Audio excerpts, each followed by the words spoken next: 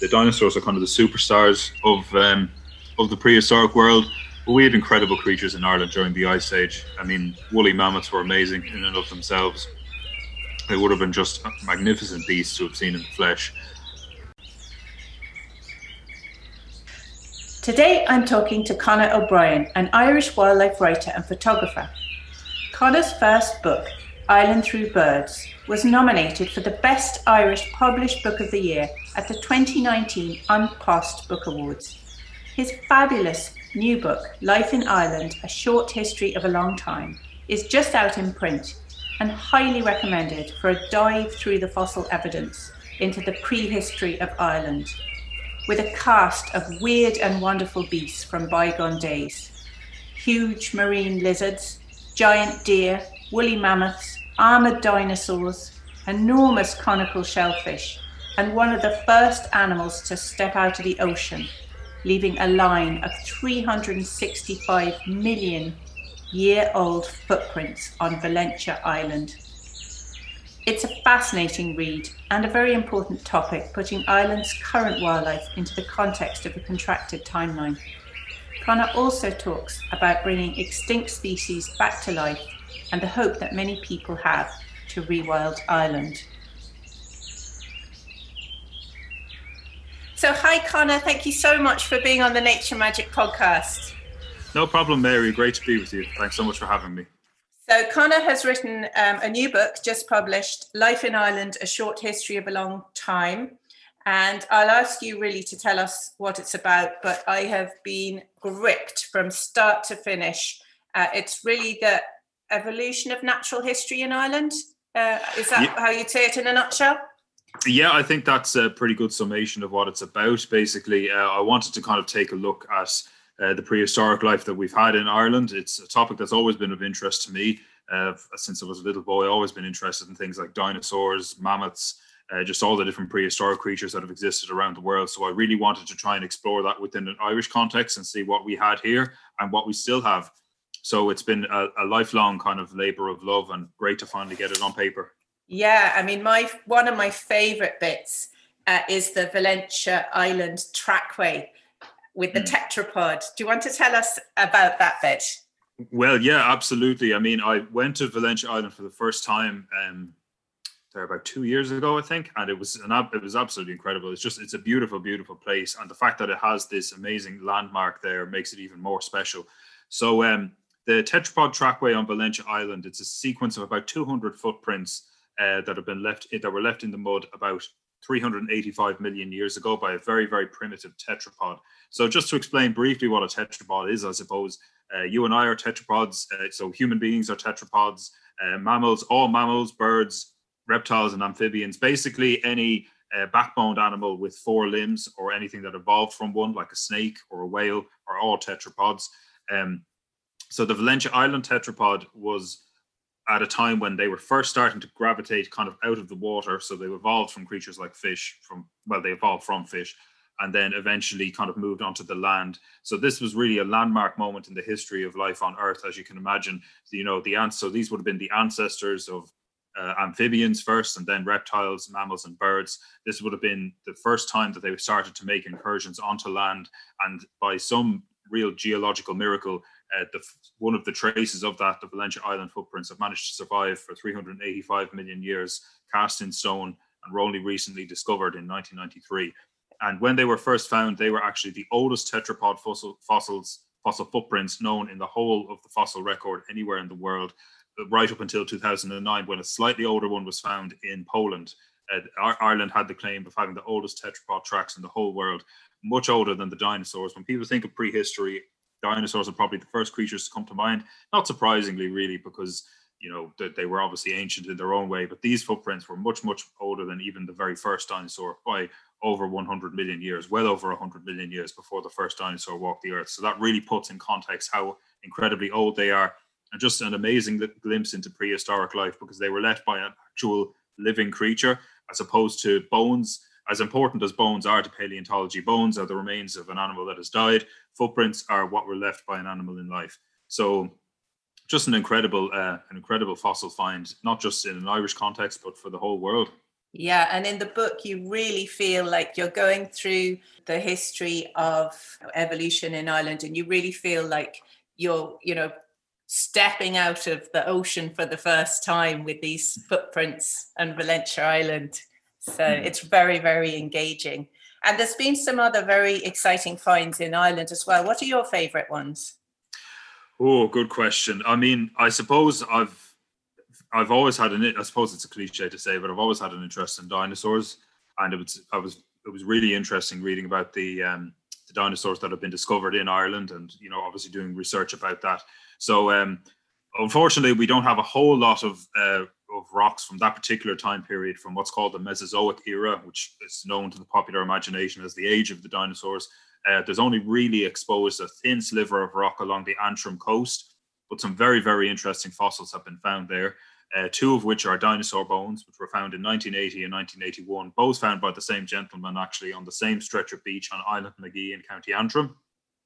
One would have been left by a four-legged plant-eating dinosaur, an armored dinosaur that would have had bony scoots running along its back to keep it safe from predators. And the other dinosaur bone, would have been left by a predatory dinosaur, the kind of classic two-legged, very fierce, meat-eating dinosaur of the kind of popular imagination. Maybe not quite as big as something like T-Rex, but still would have been a fearsome predator in its own right. And then equally interesting, probably even more so, were the incredible marine reptiles that lived during the age of the dinosaurs. And these weren't dinosaurs themselves. They were completely different, but they were equally fascinating. And a lot more of their remains are actually known from Ireland than of dinosaurs. So we had things like ichthyosaurs, for example. Ichthyosaurs would have looked a lot like modern dolphins. They would have had a dorsal fin, they would have had flippers, and they would have had a tail fin as well. It was just an interesting example of convergent evolution. So unrelated creatures kind of evolving to look alike on account of living a similar lifestyle. We also had plesiosaurs in Ireland. So the plesiosaur, kind of the classic Loch Ness monster profile, I suppose, with the long neck, four flippers, a small head. While the Loch Ness monster is dubious at best, I would say, plesiosaurs were certainly living creatures, and they're very well documented from rocks in County Antrim. And we even had mosasaurs as well. So the mosasaurs were kind of the last of there were sort of three great lineages of marine reptiles that lived during the Mesozoic, and the mosasaurs were probably the last to come to the oceans, but arguably the most fearsome of all.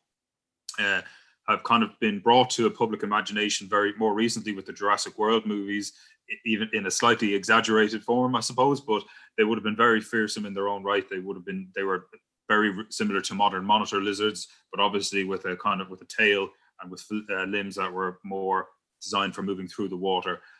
Loads of sharp teeth in their jaws, very powerful bite. So a really incredible predator. And all of these creatures were swimming above the oceans where Antrim now stands millions and millions of years ago, which is just incredible to think. So can you tell us how you became interested in this subject? You have to take a deep dive into my childhood, really. I've been interested in prehistoric life really since watching shows like Walking with Dinosaurs and Walking with Beasts as a child, and then subsequently reading about all the different eras of prehistory and the different casts of characters that they contained. And holes in my grandparents' garden and my parents' garden, and not without finding any fossils, unfortunately, but leaving a lot of holes in flower beds behind me. But that's that kind of got me into thinking, well, if I haven't been so successful in finding fossils, maybe other people have. So I started reading about the kind of fossils that have been found in Ireland over the years, of which there have been many. You see like giant Irish deer fossils have been found in the Dublin Mountains. Remains of woolly mammoths have been found in places like County Cork. And then obviously the dinosaur remains, as I mentioned previously, in County Antrim. So quite a lot of different prehistoric remains have been unearthed, even in a small country like Ireland. So from that, I thought it would be just interesting to try and construct a narrative telling the story of Ireland as related in the fossil evidence that we have found, and just trying to explore, what the country was like before people and, the creatures that lived here. And that's what I tried to bring to fruition with this book. Yeah, it's fascinating. And in the epilogue, you talk about bringing Ireland back from the brink and the rewilding of Ireland. So do you want to speak a tiny bit about that, what you would like to see happening? Well, yes. I mean, there's no denying that we've lost a lot of what we once had. like Ireland, as it's well known, used to be one of the most forested countries in the whole of Europe. Sadly, that's not the case anymore. We're one of the least forested countries in Europe now, as a lot of people know. A lot of our farmland birds are in serious decline. I'm very lucky where I'm living in rural County Meath at the moment to have a healthy population of yellowhammers and tree sparrows around me.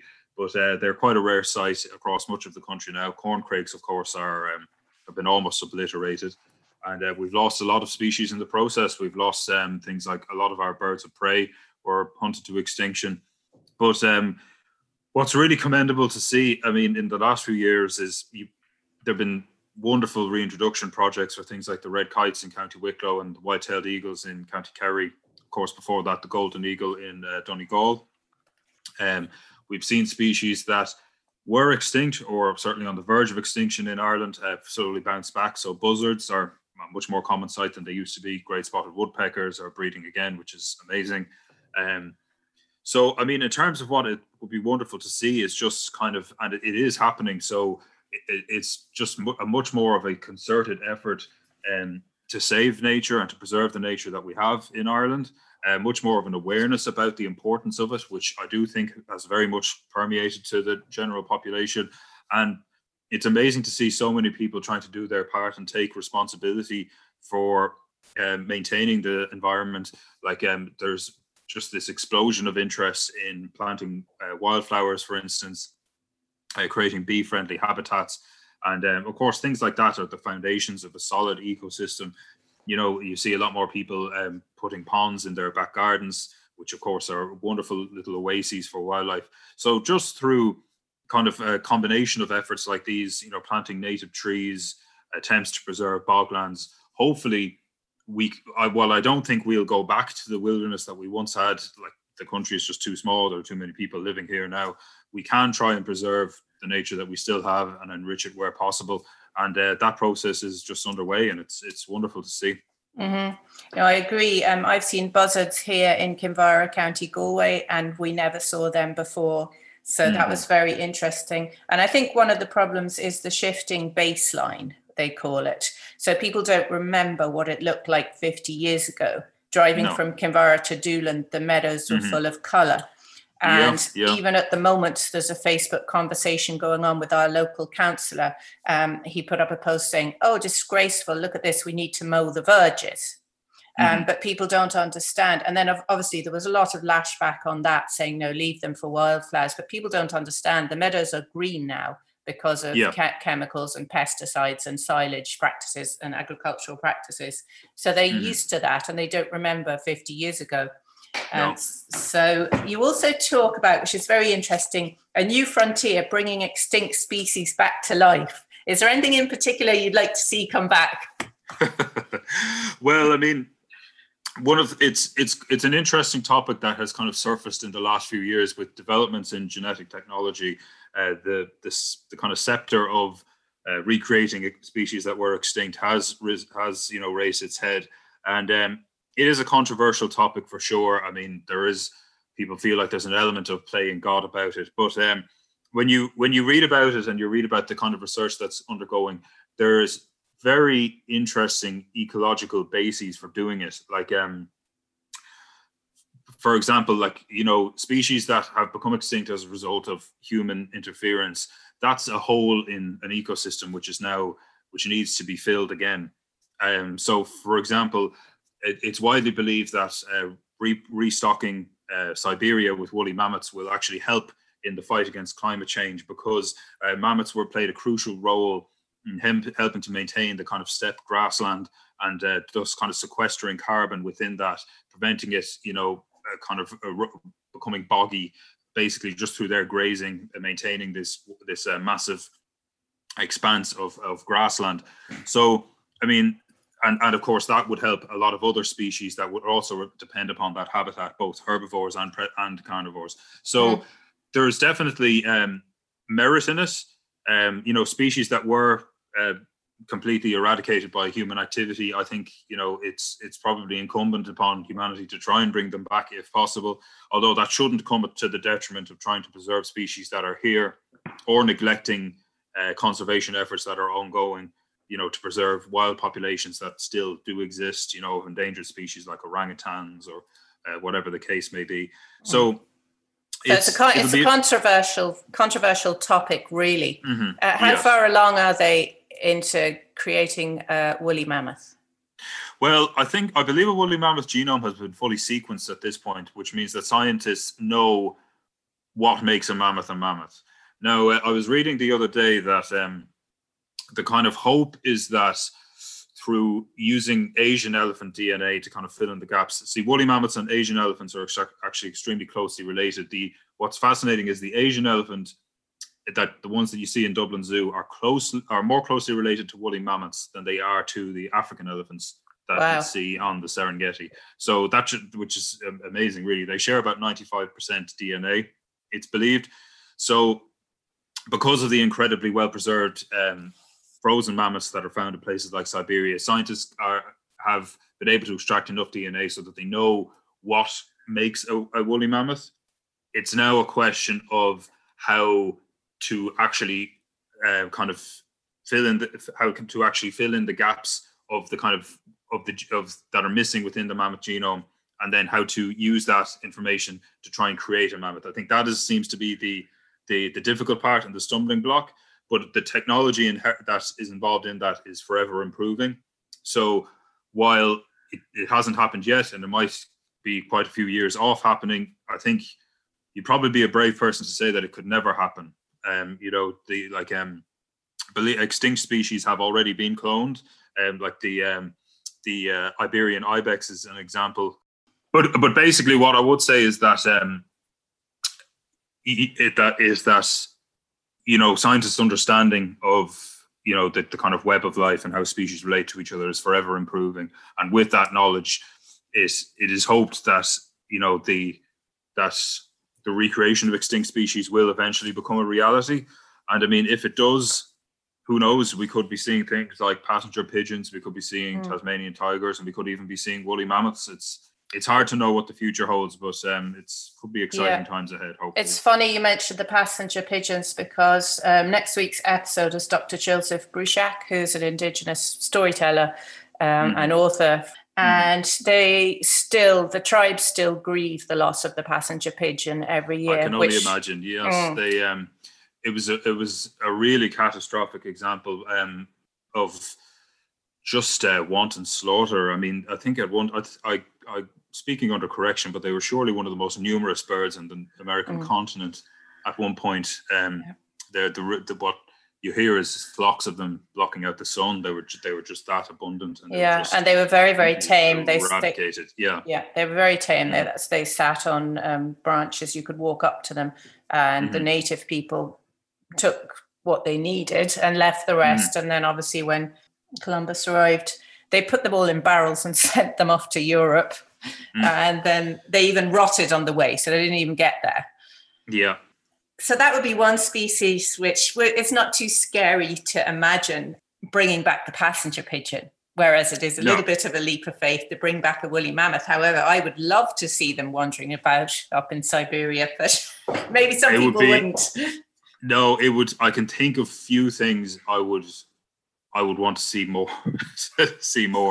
It would be incredible, but who knows? I mean, it could be many years yet if it ever happens. What's your favorite plant or animal that's living today?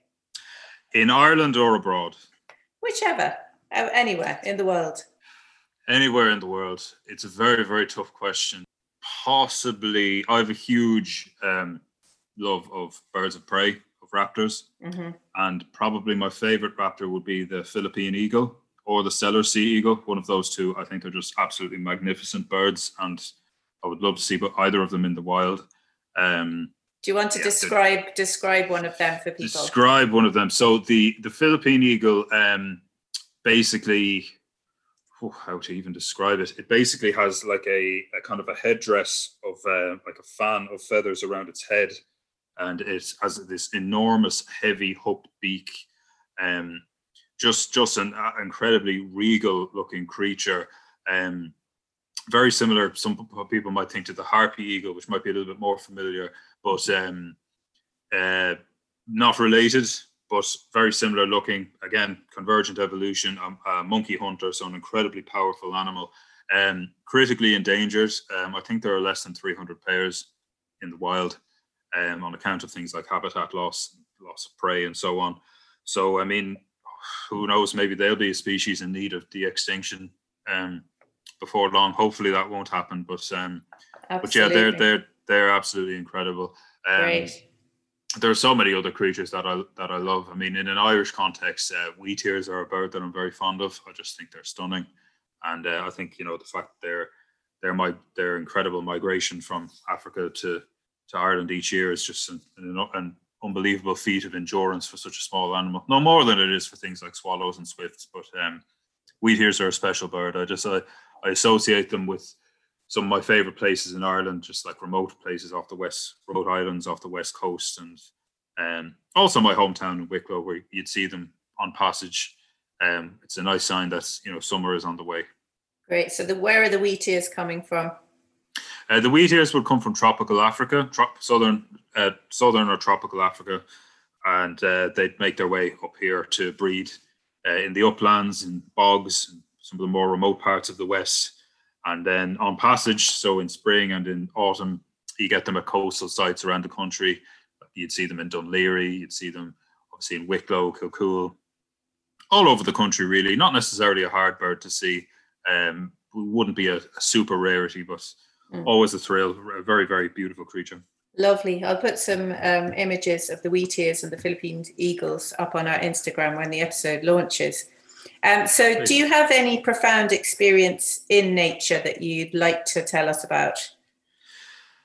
Oh, so many. I've been very, very fortunate. I've got a chance to do quite a lot of traveling, and I've got to see some amazing things in my time.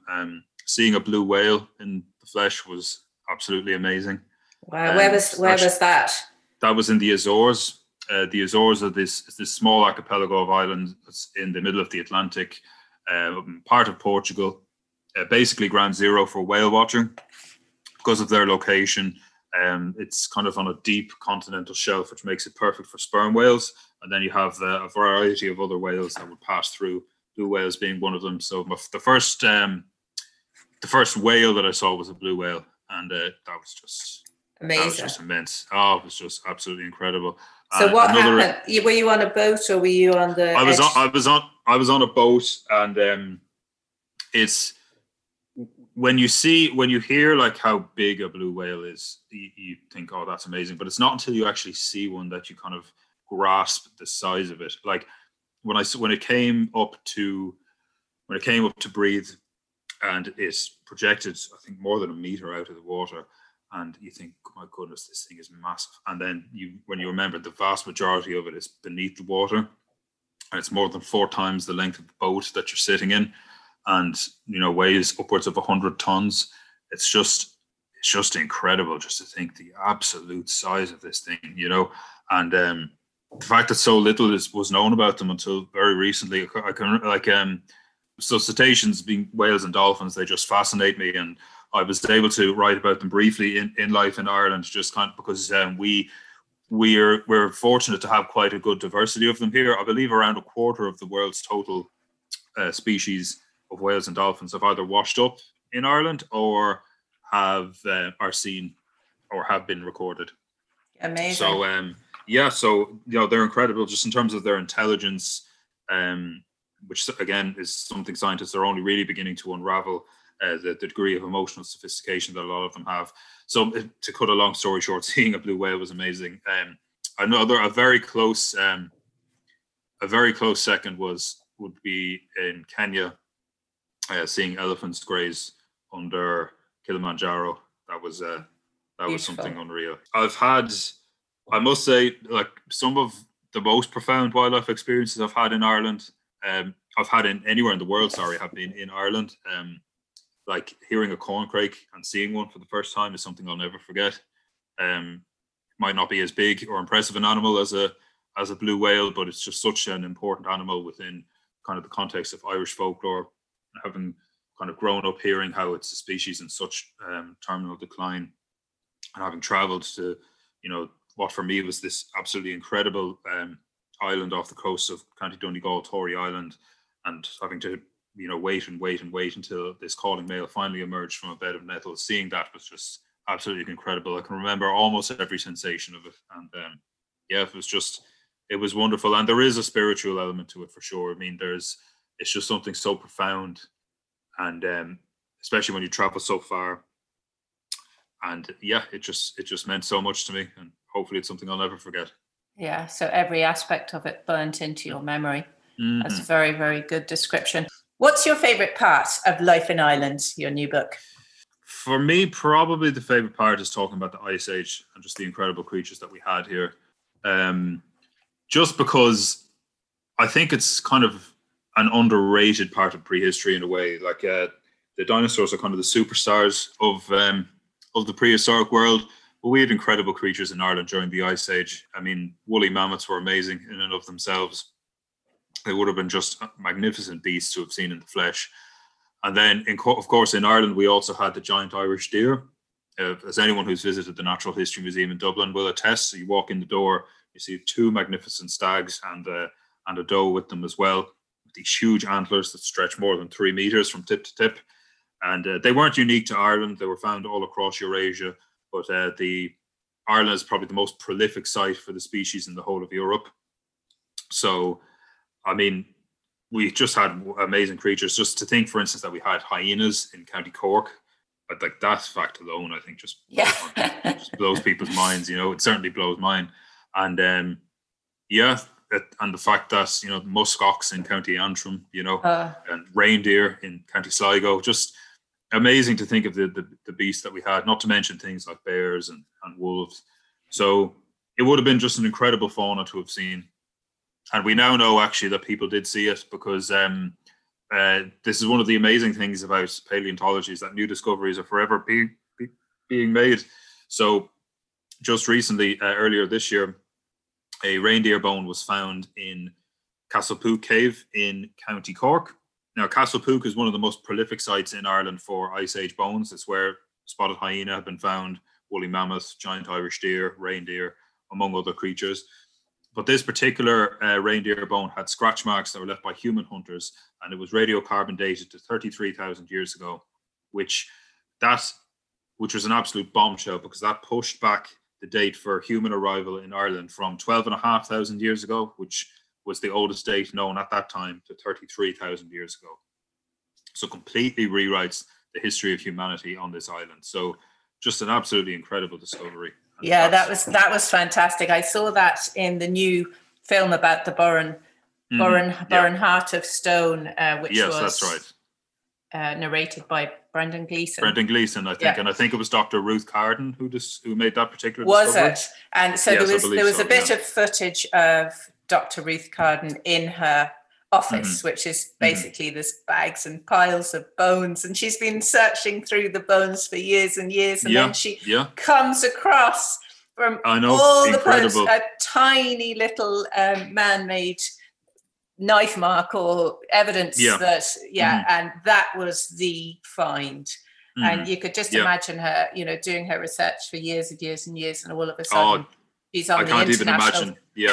She must have been so delighted. Oh, it must have been just absolutely immense. Just complete euphoria. Yeah, I can only imagine. That's so cool. So you were talking about people putting in ponds in their garden. Is there anything you can suggest for people to try and support nature? The main thing I would recommend is, well, there are lots of things people can do. I mean, one of the main things I would recommend is, I mean, if you have a garden, put native plants in it, or put at least one native plant in it.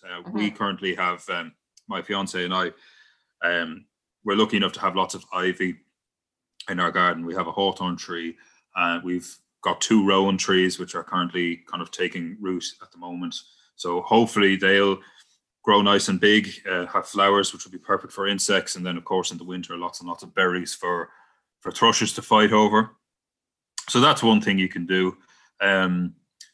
Obviously, if you're a bit more dedicated to it, you could try and build a wildflower patch or a pond. It does require a little bit more work, but I mean, you get out of it what you put into it for sure. In terms of other things people can do, I mean, one of the things that I would just, if we could convince everyone to just, or not everyone, sorry, because it's certainly not everyone that does it, but I mean, if we could convince people to stop littering, I think that would just help enormously in just cleaning up our natural spaces. And it is hugely detrimental to wildlife as well.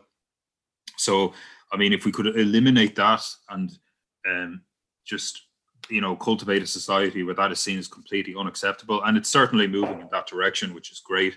But if we could eliminate that entirely, or as much as it could possibly be eliminated, then I think that would be a huge boost, and it would make our wild spaces look all the better for it.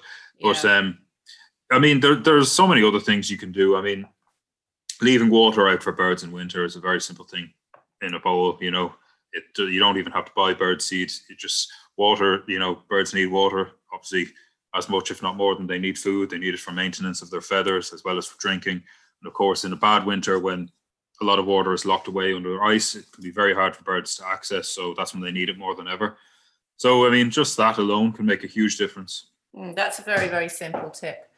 Just a couple of things on that. So there was an idea by one of our politicians, I forget who, that the Supermax packaging would have to have the phone number of the person that ordered the meal, so that if you found it in a ditch, or not the phone number, sorry, the car reg would be taken from the drive-throughs. So if you found, that coffee cup or that packet in the ditch, that car reg would be on it, be traceable. So I thought that was an interesting idea. It's an interesting idea. It's the first I've heard of it. I mean, I wouldn't really want to pass comment on whether or not it would be a good idea. I'm sure people could poke holes in it. It's the first, but I mean, it was a suggestion anyway. It's a suggestion, yeah, absolutely. But, I do agree. It's just more awareness, but also ivy. That you mentioned ivy. Ivy is given a bad rap. People are always cutting ivy off trees, and we have a hawthorn bush here. Well, we have many hawthorn bushes, but there's one that's completely enveloped in ivy, and it is a habitat for I don't know how many birds and other things, and insects, insects. And the hawthorn isn't suffering. People think that the ivy chokes the trees.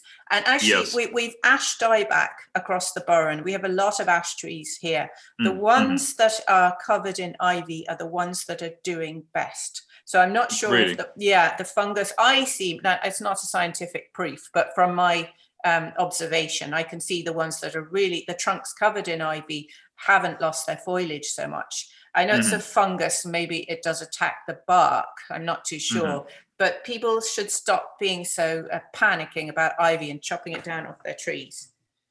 Yes, I mean, you don't have to have, every surface in your garden covered with ivy either. I mean, a small patch of it, like it can be a wonderful way to sort of integrate features like a boiler tank or something like that into your garden in a more naturalistic way, like letting that become letting that kind of overgrow with ivy. And that's like in my parents' garden, for instance, their boiler is covered in ivy, and there are forever butterflies foraging in it and birds poking in and out of it. So it turns a feature. It can turn a feature that would otherwise be not particularly attractive, let's be honest about it, into something that can be a little haven for nature in and of itself. That's a very good idea. And also the flowers are important for bees. Very important, and the berries are very important for birds and thrush and warblers and things like that. So if you had a magic wand, what would you do for the planet? Or are you already getting rid of all the litter? Or have you anything else you'd like to do today? There's so much that could be changed. I mean, I like to think of myself as a pragmatist. I'm not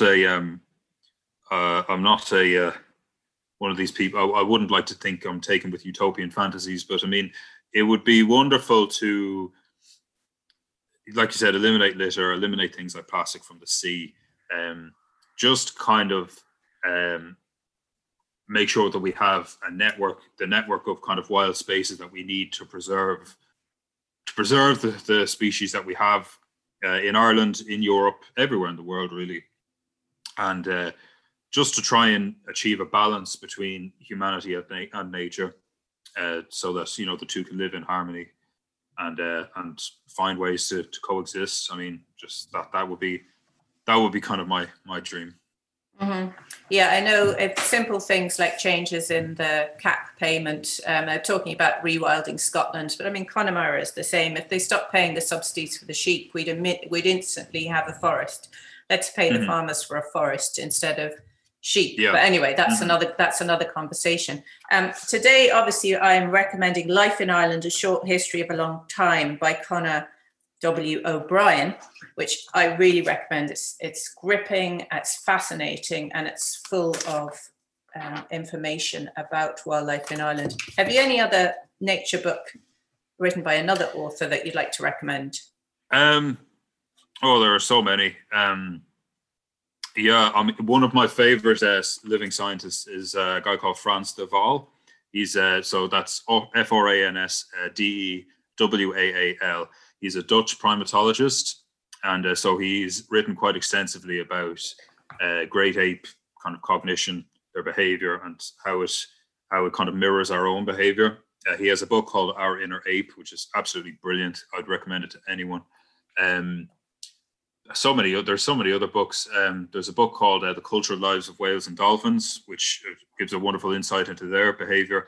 I can't remember the name of the author of that book. That's okay. I'll find it and put it in the show notes. Yeah, it's a fascinating read. So I think it's fascinating thinking about the wildlife of Ireland in the context of history. This is really the book about that, and I've learned so much from the bottom feeding shark-like fish. I'm not sure if they were actually sharks. Yeah, to the Valentia Island trackways. So thank you so much, Conor. Good luck with the book. Thank you so much, Mary. Great to speak to you. Thank you for listening to Nature Magic. Our ratings are shooting up in various places around the world, thanks to our wonderful guests, helping to spread a positive voice for nature. This week, I was honoured to present a short video introducing 5 of our Burren plants for the Trinity Botany Department 5 in 5 series to promote botany to a wider audience. I'll post the link in the show notes. Some lovely footage of bee orchids, fly orchids, bloody cranesbill, burnet roses and mountain avens. Another wonderful initiative to help people have a greater appreciation of the biodiversity on our doorstep.